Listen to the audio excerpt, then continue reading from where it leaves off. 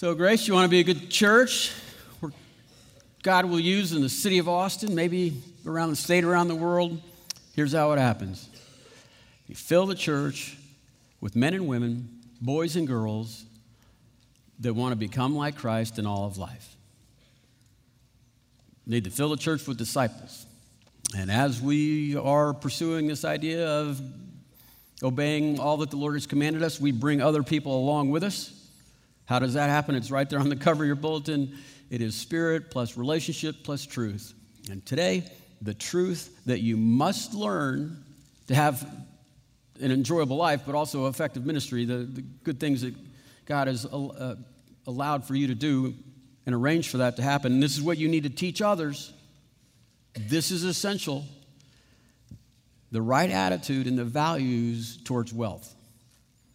It's very important. As a matter of fact, Jesus talks about the pursuit of wealth, acquisition of wealth, resources, money. He talks more about that than he does heaven or hell. He talks more about that topic than he does prayer. Because money is the greatest threat to who rules your life. And that's why he says in his great sermon, no one can serve two masters. You either hate one and love the other, or you are devoted to one, or you despise the other. Here's what he says. You cannot serve both God and money. I am constantly overwhelmed by that sentence because this is a battle for your first love, and I didn't think it'd be money. It's a battle for who controls your value system and your worldview. And he says right here, my biggest competition here is money. You can't serve God and money? Yeah, God and money. And so today what we're going to do is we're going to learn about the power of the love of money. Today we're going to learn about desiring wealth is actually overpowering. The mood, if we get this right today, is to be afraid, to be very afraid of the pursuit of wealth.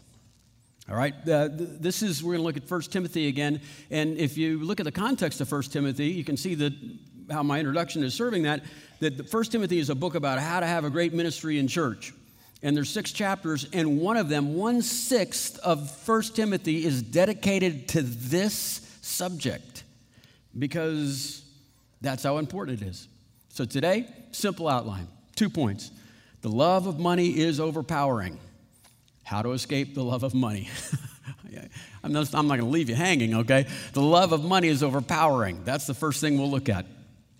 Now, Paul, when we're going to read a couple sentences here together, I want you to see that he's way past nagging. He is adamant that we understand that this coveting is overwhelming to us. So he's going to say 3 times, he's going to, what's called restatement, he's going to say the same thing 3 times. He's going to talk about the problem, he's going to talk about the power, and he's going to talk about the cost of this. Okay, so look, 3 times. Those who want to get rich, fall into temptation and a trap and into many foolish and harmful desires. Here's the cost, that plunge you into ruin and destruction. For the love of money is the root of all kinds of evil. Some people, eager for money, have wandered from the faith and pierced themselves with many griefs. There's the value, 3 times, stated 3 different ways. And that one sentence in the middle, one of the top 5 misquoted verses in the Bible, right? It doesn't say money is the root of evil. That's what we hear all the time. It says the love of money is the root of all kinds of evil.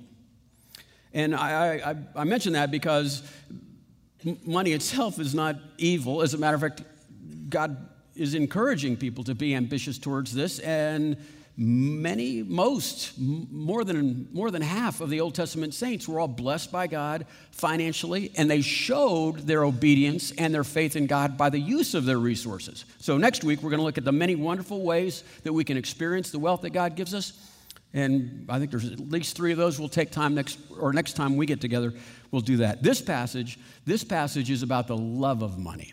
This passage is about longing for that, eagerly hoping for that. It's figuring out how to get rich, right? And it doesn't matter if we have wealth. This is an ambition. If you're wealth, you might want more of that. So it's all about ambition, attitude. And the theme of these sentences here, these three statements, is the love of money is overpowering. And the words that are used here are temptation, they lead to a trap, it's foolish and harmful desires. Coveting will destroy your soul. There's no better way to do it. And the power, this idea that it's overpowering to us, the power of the love of money is found in its addiction and its subtlety. That's what he's going to tell us. In its addictive capabilities and in its subtlety. Here's the power of its addiction. If you look at the sentence carefully, it'll say that we fall into temptation, and then what else does it say? Harmful desires that plunge us into ruin and destruction. If you look at those words, temptation, ruin and destruction, harmful desires that lead to ruin and destruction, friends, those are the vocabulary terms of people in addictive lifestyles. When you think about those words, that's an addictive vocabulary. And it's because the way you fall into addiction is what's called the tolerance effect, okay? And so you can pick anything, right? You can pick the drug of your choice, or sometimes chocolate, candy, whatever it might be. The internet does this. So here's how good things become vices. Step one. You take this much, you experience this much of it, and you get this high. And it's awesome. It is, you have a new sense of well-being, and all is good. And then your body becomes tolerant to that much. And you come down. And so now you have to take that much to get back up here. And that's where the temptations and the harmful desires come in, right? You have to take more and more. And next thing you know, you're taking this much to get back to where you were normal. That's the tolerance effect. That's the addictive cycle people have. Paul here is saying the love of money has that capability. Because if you start off and you say, you finally get to a place where you're making some money and you buy something that you really like and it was a luxury, you could not wait to have it, and you get that thing, and it's so much fun to have. You kind of get a little high because this is great, and it's a luxury, and you were living without it before, and you could take it or leave it. And then step two, that becomes the new normal. The luxury becomes a necessity. And that new necessity, what used to want, now you need. And what you used to be able to take or leave, now you can't do it without. And step three, that becomes your new normal, and then we need something else, something bigger. Repeat. In my experience, I was so overwhelmed when I turned 16 that I had a car that I could get running. That was great. That's what I felt like. I wanted a car. I got a car, and then suddenly I needed a car, and then I wanted a car that I didn't have to push down a driveway to start it, and I got one of those, or I fixed the starter, and then I needed one of those, and then I really wanted a car that had an air conditioner, and I got a car with an air conditioner, and now I need a car with an air conditioner. And then I was stuck in traffic one time, and I thought, I don't want to drive stick anymore. I want a car with an automatic transmission. And now I say out loud, I need a car that shifts its own gears. And I said this not very many years ago. I said, I'm not going to get another car unless it has a sunroof. So I went from enjoying having a car to now it has to have, a controlled sunroof. Let me tell you how bad it's gotten in my life. Here's what I've become. This happened last Sunday, 7 days ago, last night. I was forlorn. And I am not often forlorn. And I came in from the garage and my wife said, Matt, why the forlorn face? And I said, well, I got that new iPhone 6 off of Craigslist, and I'm trying to, get it to work on various things in the house, and I can't get it to sync to my electric-powered skateboard, and now I can't turn the headlights on my electric-powered skateboard, and so I can't do my usual skate through the neighborhood on Sunday night. And that is why I am forlorn. And I was wondering if you could pray that I could sync these two miracles of technology so I might be able to enjoy my Sunday evenings as usual. Would you pray for that? And she said, no. I will not pray for that. And she said, your mother was right. You are a big baby. Now, she didn't actually say that, but I could see it in her eyes, you know? Point is, if you want to need to get rich, that is an addictive style of living. You're always going to need more. And not just within itself, the need to be wealthy, but also that it can happen to you socially for your self-esteem, your self-identity. So you start out here in the corporate ladder or whatever, and then you get promoted, and that's good, and then you get promoted again. And this is just a normal thing that happens. I'm not suggesting it's even wrong, but you end up running around with a different group of people because maybe it's a different neighborhood or different vacation styles. You have shared leadership, maybe at a different level of leadership that other people can't understand. All good. But you've hit this place in your career where you went, oh my goodness, someday I hope to be there. And now you get there, and guess what happens at that new level? There's always someone higher. There's always somebody vacationing better or doing something better. And it's not about having, it's all about status now. And listen, you could stop, and then that's when the temptations come. And that's when these foolish desires start welling up inside of you. And you can stop right there and say, you know what, this far, no further. Or you can say, a little more. And at that point, congratulations, you have just entered the rat race. It's called the rat race because the rats are trapped. It's called the race because you look at the other rats and see how they're doing on their little treadmill thingies and think that really matters. It's an addictive style or value because of where we're getting our self-identity. So it's not just, the pursuit of wealth all by itself, but it's also influencing, we get pulled in and hooked on this because of our identity, right? But another way that it happens is safety and security. And I think the reason a lot of people are pursuing wealth is that's what makes them feel safe. There's a lot of people that can't give like the Bible says because, not of stinginess, but because of fear and anxiety. Listen to the addictive style, the tolerance factor. You stake some claim, you put something in the ground, you say, this is what we need for a rainy day. And then you save up to that amount, and then you think, you know what? It could really rain a lot, though. So we'll need a little more for a rainy day. Why? Because you're afraid. Well, what about that 500-year flood thing? Maybe we should have enough money for that. And another version of that is retirement. You put something in and you said, I need this much money to retire. That's good. That's responsible. That's biblical. And then when you hit that number, you go, you know how much you need? Here's what happens. You know how much you need for retirement? A little more.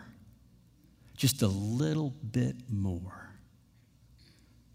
And you're in. You're hooked. You're pulled in. You're part of it. Because you're eager for money. The love of money has power. It's overwhelming power because it has addictive power. You never have enough.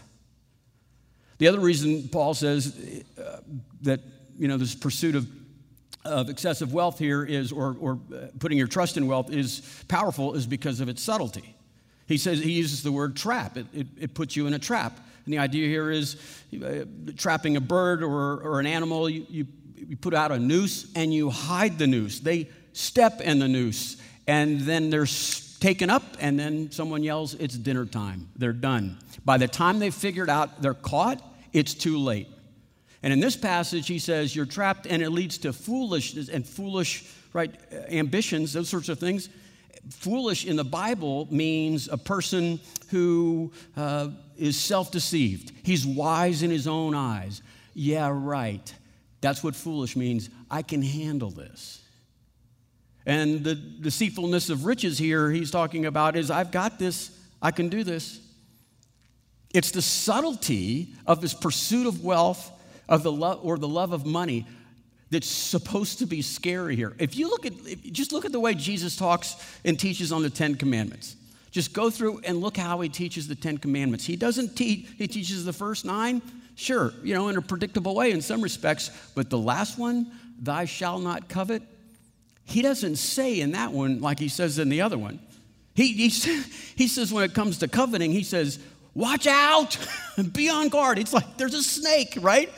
That's what he's yelling, that you're walking into this trap.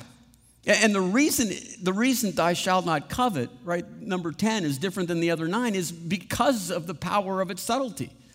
If you look at the other commandments, they're not sneaky. I mean, no one's, oh, wow, where'd this laptop come from? Oh, right, I stole it, right? Who is this naked person I'm in bed with? And where are my clothes? Thou shalt not commit adultery? That doesn't just like happen. It doesn't, right, sneak up on you. You don't find yourself going, I have not been cutting brisket. This is a bloody knife. I think I shall not commit murder. These other commandments, you know when you're doing them. I shall not covet, you slip into that one. And by the time you figure it out, it's already dinner time. And so in Matthew chapter 12, a man comes to the greatest teacher of all time, the miracle worker, the God-man, Jesus Christ, and says to him, will you tell my brother to give me part of the inheritance money he owes me? Can you imagine? And Jesus says, look at what it says. Watch out, be on your guard against all kinds of greed. A man's life does not consist of the abundance of his possessions. Watch out, be on your guard. You are redefining yourself in this conversation. You are projecting that you are already cooked. Put a fork in this guy, he's gone. All kinds of greed, it says. That's the power of the subtlety.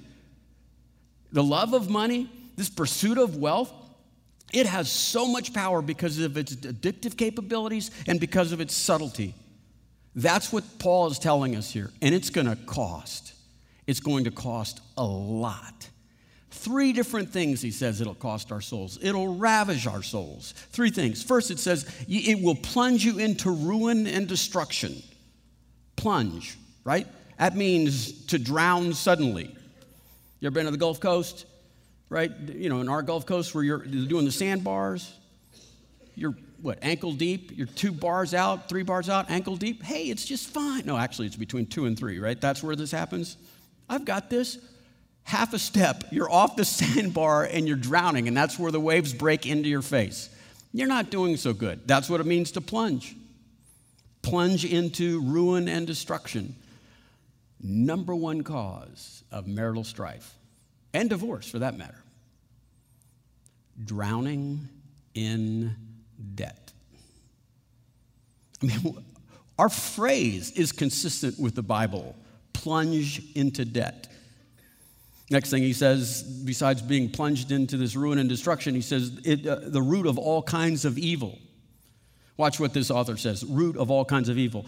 He says, the statement is that there is no kind of evil which the love of money will not lead men once it takes hold of them. You know what we'd say? We'd say the love of money is like a gateway drug. You want to work your way through the 10 commandments? Start with thou shalt not covet. Start there. Next thing you know, you'll be lying, thou shalt not lie. And you'll be cheating, sure. And then you'll be stealing, you shall not steal. And then next thing you know, you might even be murdering yourself or someone else. It's a gateway drug. There's nothing you won't do. There's all kinds of evil that happens to you once you start down the path of the love of money. Third one, it's again, these are vivid, they're pictures, right? Pierce themselves with many grief. Pierced. The picture is, right, an animal on a spit, cooking over an open fire. And it's worse than that because pierced themselves. You did this to you. The many kinds of grief. There is untold sorrow that happens in a human soul when they are pierced like this. They pierce themselves. There's untold sorrow to their own soul, to the souls of the people that they love, and everyone they touch. I didn't even want to add a story here. Can you tell me a story of someone, whether they loved God or didn't, and they went down this road of the pursuit of wealth, and they pierced themselves and caused much grief to all of those around them? Can just see the hands? You know a story like that? There are a lot of them. And so the idea is this. This is the biggest point in today's lesson. Can you hear the panic in Paul? Can you hear him crying out to us about the significance of this issue in our spiritual life? Let's reread it. For those who want to get rich, they fall into temptation and a trap and into many foolish and harmful desires that plunge people into ruin and destruction. Here's a summary. Love of evil. The love of money is the root of all kinds of evil. Some people, eager for money, they've wandered from the faith, and they've pierced themselves, and I'd say everyone else too, with many griefs. That's the problem here. That's the warning here. It's the life of an addict. And I'd like to just say, hi, my name's Matt. I'm a follower of Jesus Christ, and I have a significant issue with this addiction to the love of money. Is there not a single Celebrate Recovery person in here? Could you say, hi, Matt? Do we need to go through this again? Okay, here we go. All right, take two. All right. Hi, I'm Matt. I'm a believer in Jesus Christ, and I struggle with the love of money. Thank you. Now you're grasping what this passage is. We are all in this addiction, and we need to all do something about it. This is the hardest part of the passage. Paul spent the most time on it, so I did too. We'll hurry through the end here, but okay. Let's just pretend we get it. We understand this passage a little bit better. We have a healthy fear of the love of money. Now what? What's the cure? How do we become like Christ in all of life? How do we become like Christ when it comes to the pursuit of wealth? Money, finances, greed, coveting. Here's the solution. Chapter 6, verses 6 through 8. But godliness with contentment is great gain. For we brought nothing into this world, and will take nothing out of it. But if we have food and clothing, we should be content with that. Clearly, contentment and content is the theme of this, but it says godliness with contentment brings great gain. What's the great gain? It means the great gain is that you have priorities or values in life that are consistent with with design, with what the Bible says. It means the great gain is that Jesus Christ is running your life and not this other one wrestling for it. Right? That you can only serve one master and you have the right master. Here's the other part of the great gain you get. You get your innocence back. And now you can laugh and celebrate and have joy and happiness independent of circumstances. There has been a load lifted from you if you have godliness with contentment. Because the power of contentment here, this is the word that's repeated. It means deeply happy, independent of circumstances. This is the crowning virtue of classic Greek virtues. As a matter of fact, this is the sentence that describes it in classic Greek philosophy. The perfect condition, contentment is the perfect condition of life, which no aid or support is needed. Contentment means no matter what happens physically or financially or whatever it might be, your soul is not destroyed. You have an inner peace. You have inner poise. It is well in your soul. That's what contentment with godliness means. Yes, this is the twin sister of joy, if you know anything about joy. There's a Chinese proverb. It's not just the Greeks, okay, the East. They say, if you're content, you're already rich. That's true. And so you can apply it to those things that we were all worked up about before, like our identity. If you're content within your identity, right, if you're applying that in that context, then you find your identity in Jesus Christ. You find your identity that you've been chosen by God, that you've been adopted. You are called his child. You are his son. You are his daughter. That's great. And in that contentment, you're not threatened by the rats in these cages next to you. And you're not arrogant towards the rats in the cage below you. If you're content in the context of security, right, and your safety, then your first hope is not in your bank account where you need just a little bit more. Your contentment is found in trusting God, his nature, his promises. These things cannot be taken from you. They cannot be lost or stolen. And so now you're not afraid to be generous. Because here's your value system, 7 and 8. For we brought nothing into the world, I can take nothing out of it. If I have food and clothing, we'll be content with that. It is well. It is well with my soul.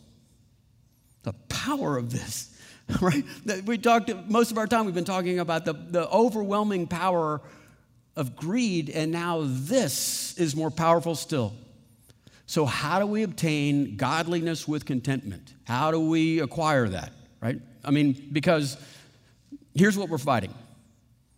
$218.930 billion per year is spent on advertising dollars to tell you that what you are calling a luxury now is really a necessity.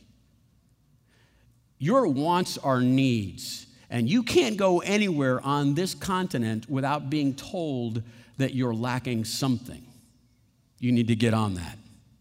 So here's how you find it. It's in Philippians chapter 4. It's the same author, and he's just saying, here's where contentment comes from. Here's how Paul, he says, I have learned the secret of being content. Look how contentment is defined now in 3 different ways. In every situation, whether I was fed or hungry, whether living in plenty or living in want, I can do all things through Christ who strengthens me. He says this is where contentment comes from. It is learned. It is a secret. It is a learned secret. It is learned. It is a discipline.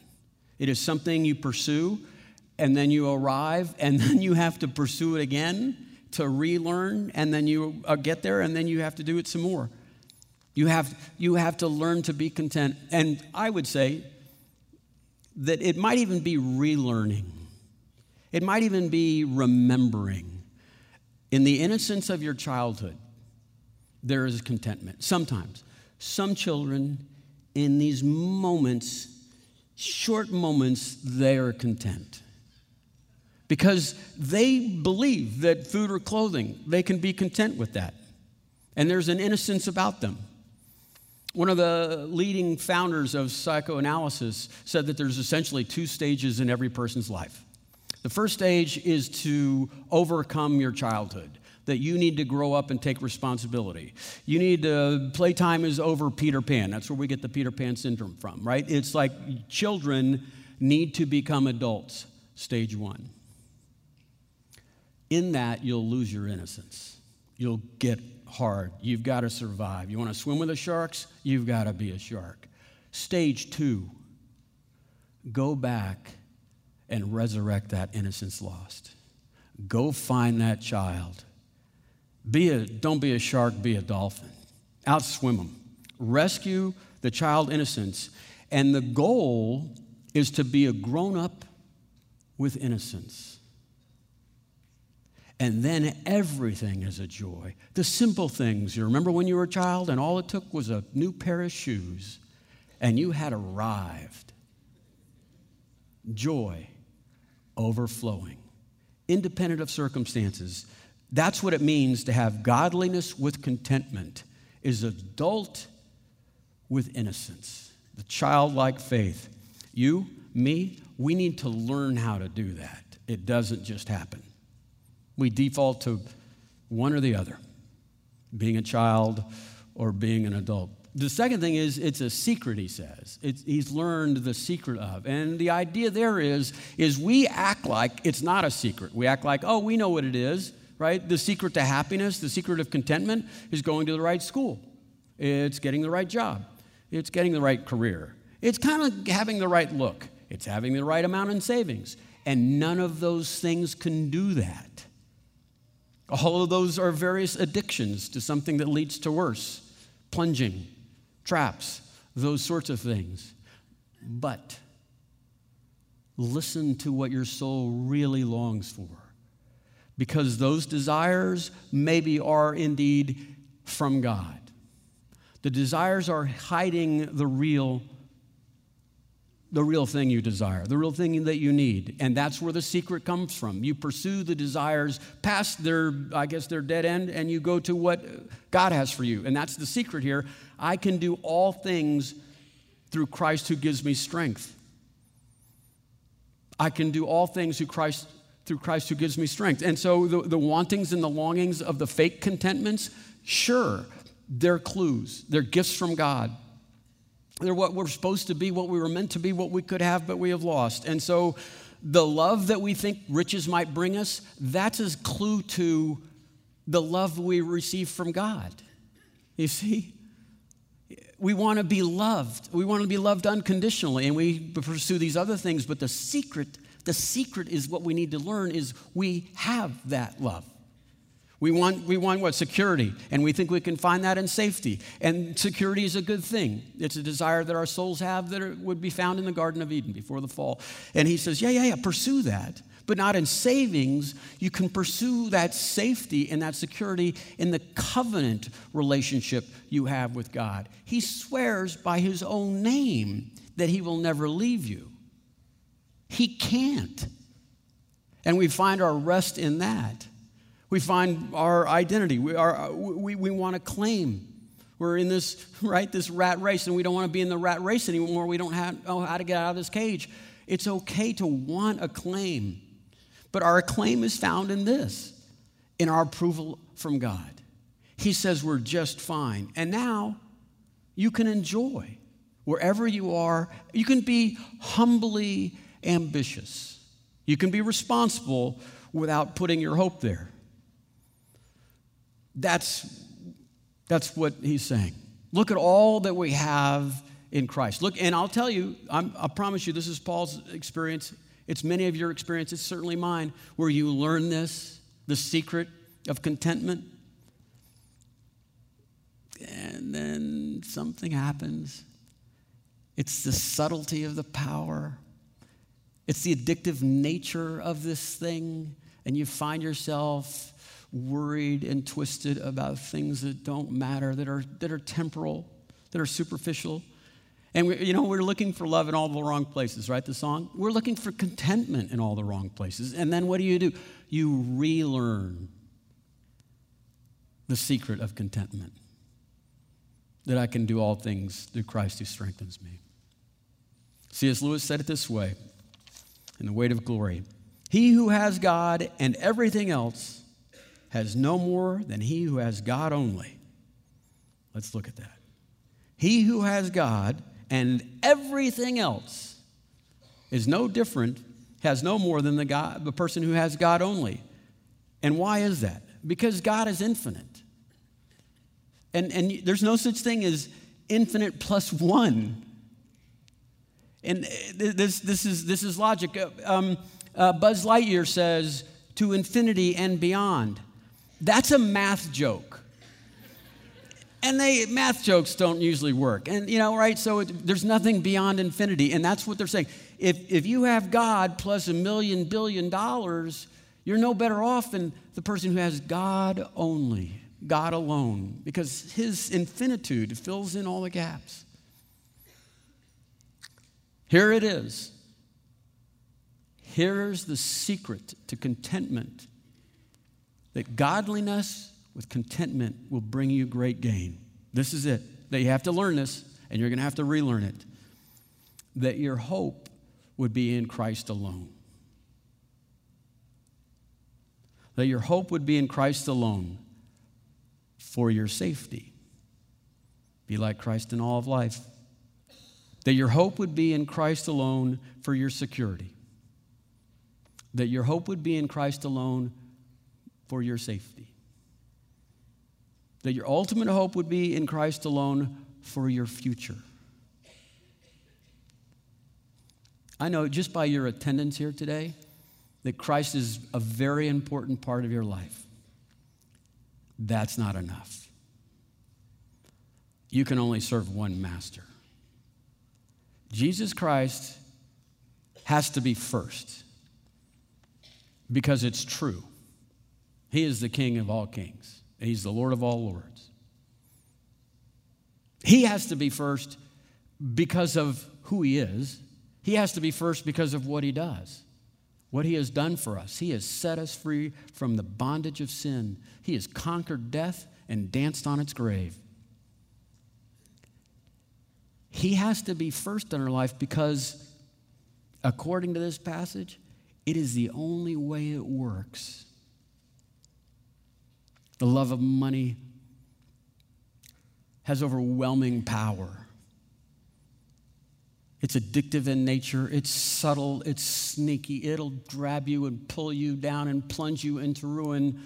I am Matt, and I'm a follower of Jesus Christ, and I struggle with this addiction to the love of money. Step one. And Jesus Christ is stronger than that. That is the secret to godliness and contentment.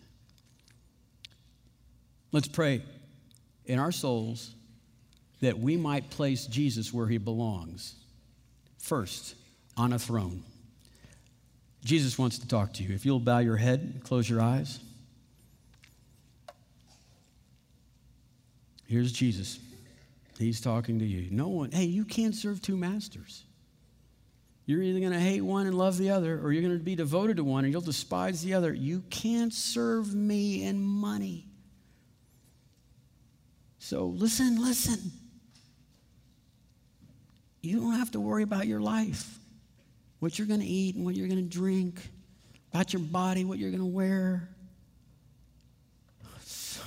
Life is so much more than food, and your body is so much more than clothes. Just look around. Look at the way I care for the birds. They don't reap or sow or store. They don't have barns. My Father feeds them. Aren't you more valuable than they? Can you add a single moment to your life through all this worrying? So why do you worry so much about your clothes? Have you seen the flowers? Are there any two even alike? I am extravagant. They don't labor. They don't toil. Solomon in his day, in all of his splendor, would look down at these flowers and wish he could dress like they. Aren't you worth more than the flowers? They're just going to get burned up as soon as the sun comes out. Where's your faith? So don't worry. Don't be saying, what are we going to eat? What are we going to drink? What are we going to wear? I hear those prayers from pagans all the time. Here's the secret of contentment. Seek first my kingdom, my righteousness, and all these things will be given to you. Don't you worry about tomorrow. Tomorrow, it has enough stuff. Let's just live each day, one at a time. Seek first my kingdom. That's the secret. Lord, I pray these things to be true in our lives. If they're new, let us try to understand them as much as we can. If they're a review, let us believe them and live them out. We pray this in Jesus' name. Amen.